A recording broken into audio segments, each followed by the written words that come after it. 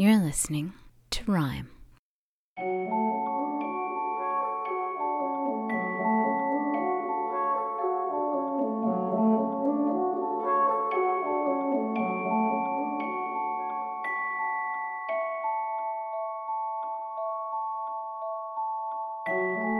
Commercial success is not one of those pitfalls you often associate with poetry.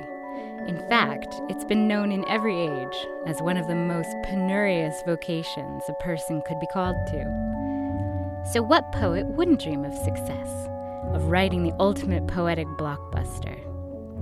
Though success can be a double-edged sword, of course. Just as Led Zeppelin came to hate Stairway to Heaven, poet Jenny Joseph came to hate, for a while at least, a little poem she had written in her 20s about aging.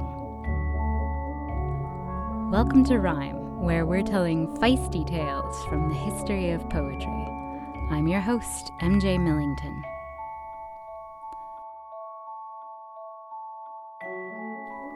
When I am an old woman, I shall wear purple, it begins. And if you think you might have heard that line before, you have. Maybe you didn't even know it was from a poem.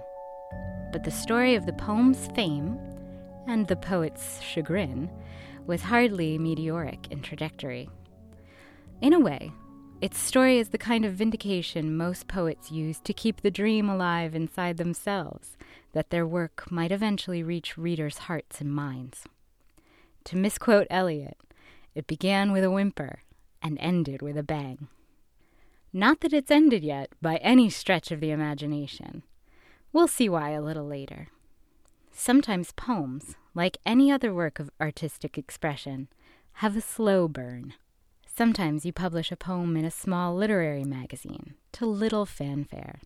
But perhaps someone notices it there, remembers it, revisits it again later when it's their turn to share. And so a bit of fresh air gets blown over that smoldering ember. And given enough time, you've got a wildfire. That's how it was for Jenny Joseph and a poem called Warning. In 1961, Joseph was living in London with her husband, Tony Coles, who was working in an old people's home. He regaled her with tales of the strange behavior of the residents there, and that fascination with their antics gave her the idea for Warning.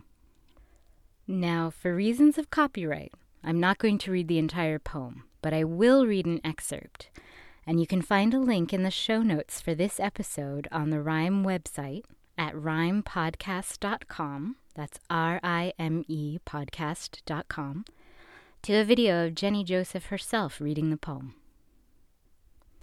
Warning. When I am an old woman, I shall wear purple, with a red hat which doesn't go and doesn't suit me. And I shall spend my pension on brandy and summer gloves and satin sandals, and say we've no money for butter. I shall sit down on the pavement when I'm tired, and gobble up samples in shops and press alarm bells, and run my stick along the public railings, and make up for the sobriety of my youth. I shall go out in my slippers in the rain, and pick flowers in other people's gardens, and learn to spit. Fun, right? It was just a bagatelle, really, a dramatic monologue, a one-off. That's how Joseph thought of it anyway. But maybe it was always just a matter of time before that feisty old lady in purple caught on. Warning was published in 1961 in the BBC's weekly magazine, The Listener. And that could have been the end of things right there, as Joseph had expected it to be. But it was picked up for an anthology in 1965, and then again in 1973, when Philip Larkin chose the poem for inclusion in the Oxford Book of 20th Century Verse. Never mind the irony of Oxford publishing a definitive collection of 20th century verse 27 years before the end of the century. Warning joined other poems such as Yeats's Sailing to Byzantium and Eliot's Wasteland, and readers took notice. The following year, Joseph published Warning in her collection Rose in the Afternoon, and began to recite the poem in her appearances at festivals and readings. The poem found its way into school anthologies and radio programs in the UK, where people presented their favorite writings. thus introducing the poem to more and more readers, even to people who didn't normally read poetry or didn't think they liked it. Eventually, Warning was voted Britain's favorite post-war poem in a BBC poll for National Poetry Day 1996, beating out Auden's Stop All the Clocks and Dylan Thomas's Do Not Go Gentle Into That Good Night. The Guardian even reports that it became a favorite valediction at funerals. It might be because of the two poems just mentioned by Auden and Thomas, which are also perennial funeral favorites, as anyone who's seen 4 weddings and a funeral can tell you. Warning is about a woman. For all this, Joseph was nonplussed about these accolades. After winning the BBC poll, her publisher at Blood Axe Books, Neil Astley, stated that he thought she had grown to hate the poem. She had instructed her agent to restrict its appearance in further anthologies. That was mainly due to the very different journey that the poem had embarked upon in the U.S. Joseph referred to the poem's experience in America as a sociological rather than a literary phenomenon.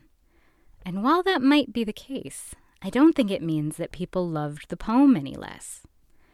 On the contrary, I think America, and particularly the ladies of America, loved it so much that it actually took up residence inside them, like the books and verse from childhood that are read and loved without any context, without author, without time period, without even the entirety of the work sometimes. That feisty lady in purple would become so integrated into people's psyches that she became almost an urban legend, with numerous people attributing the authorship of Joseph's poem to their own grandmothers or friends of friends. In the early 1980s, Reader's Digest published an article by Liz Carpenter, a former reporter from Texas who, during the Kennedy administration, had become the first female executive assistant to the vice president, Lyndon Johnson. Not long thereafter, she became the first professional newswoman to act as press secretary to a first lady for Lady Bird Johnson. Carpenter was a prominent feminist as well, and was a founding member of the National Women's Political Caucus. She traveled the country throughout the 1970s, pushing for the passage of the Equal Rights Amendment. After numerous presidential appointments, she was finally, and ironically for our purposes, tapped by Bill Clinton to serve on the White House Conference on Aging. In her Reader's Digest article, Carpenter shared the story of fighting her way back from illness to a renewed enjoyment of life. She included Joseph's poem Warning as an encouragement to readers to not be afraid of living a more spirited life, especially as they aged. And this is where the greeting card industry got a hold of it. And we love things that can go on greeting cards, don't we? And mugs and t-shirts and tea towels and needlework patterns. That old woman in purple was suddenly popping up everywhere. In fact, she was a marketer's dream. It says a lot about our society's disregard of older people, I think, that this little poem, this throwaway, as Joseph referred to it, was seized upon so strongly. The public, older women in particular, were so starved for the message of hope and joy and defiance that Warning offers that they snatched it up in droves. In fact, they even created a society around it.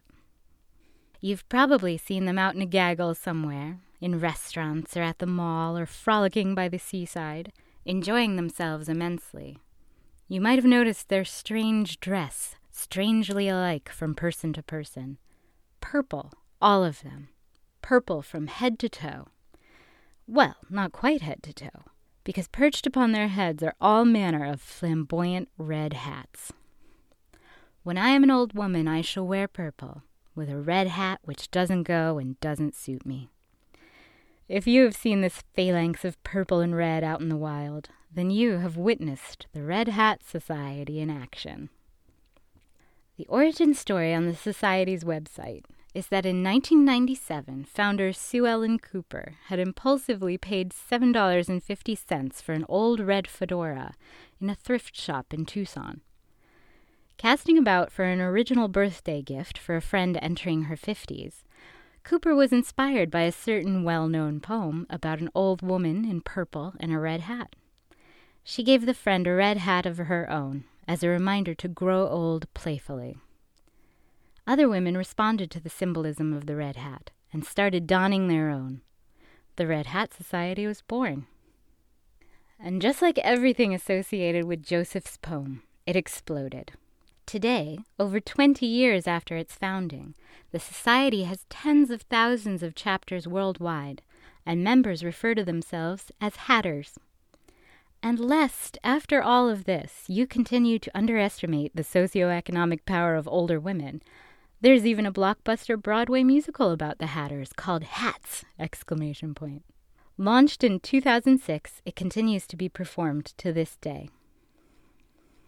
Perhaps we can understand Jenny Joseph's frustration that the idea of her poem had become bigger than the poem itself. But that's one of the dangers, and one of the glories, of creating art. That the thing you create, if done well, ends up being bigger than what you think you made. The artist is not necessarily in control of the work just because they were the conduit for it. The spirit and life of a poem can be much more than just what's on the page. And poets don't always know the full scope of their own work. Joseph seems to have come to terms with that in the end. When asked about the popularity of Warning, she theorized that its success was due in part to the fact that, far from being realistic about old age, the poem is actually a fantasy about old age. She wrote, "Poems in which a realistic description of the condition of an old person is central are not requested much. When people are dealing with pain and anguish in their own lives, or are anxious that they might have to, they want a bit of fun from art." Maybe it's just that it's a happy poem, or that the protagonist is full of verve, or that she's thumbing her nose at convention. Maybe it's because as an old person she's eminently likable. Maybe it's simply that the old woman, although fantastic, feels more real because of it. Perhaps it's all this and more that makes Joseph's Old Woman in Purple so beloved. Despite people's assumption that she would, Jenny Joseph never turned up for a reading in a red hat. Warning was not a piece of self-fulfilling autobiographical prophecy. She was not a flamboyant person. She didn't steal flowers from other people's gardens.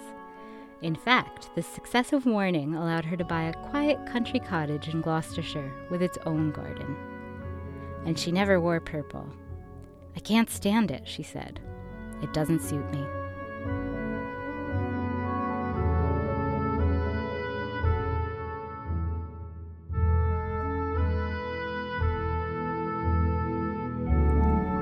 Rhyme is written, produced, and hosted by me, MJ Millington. Our theme song is Wizard of the Stars by Philip Traum and the Moral Sense. Thanks for listening. Make sure to visit the Rhyme website at rhymepodcast.com. That's RIME podcast.com, where you'll find complete show notes for this and every episode, and the full text and recordings of all the poems mentioned. You'll also find my own poetry and visual art, so check it out. And if you enjoy this podcast and want to support it for free, please leave Rhyme a rating or a review wherever you get your podcasts. Those ratings really help potential listeners find the great stories we're telling here. Until next time.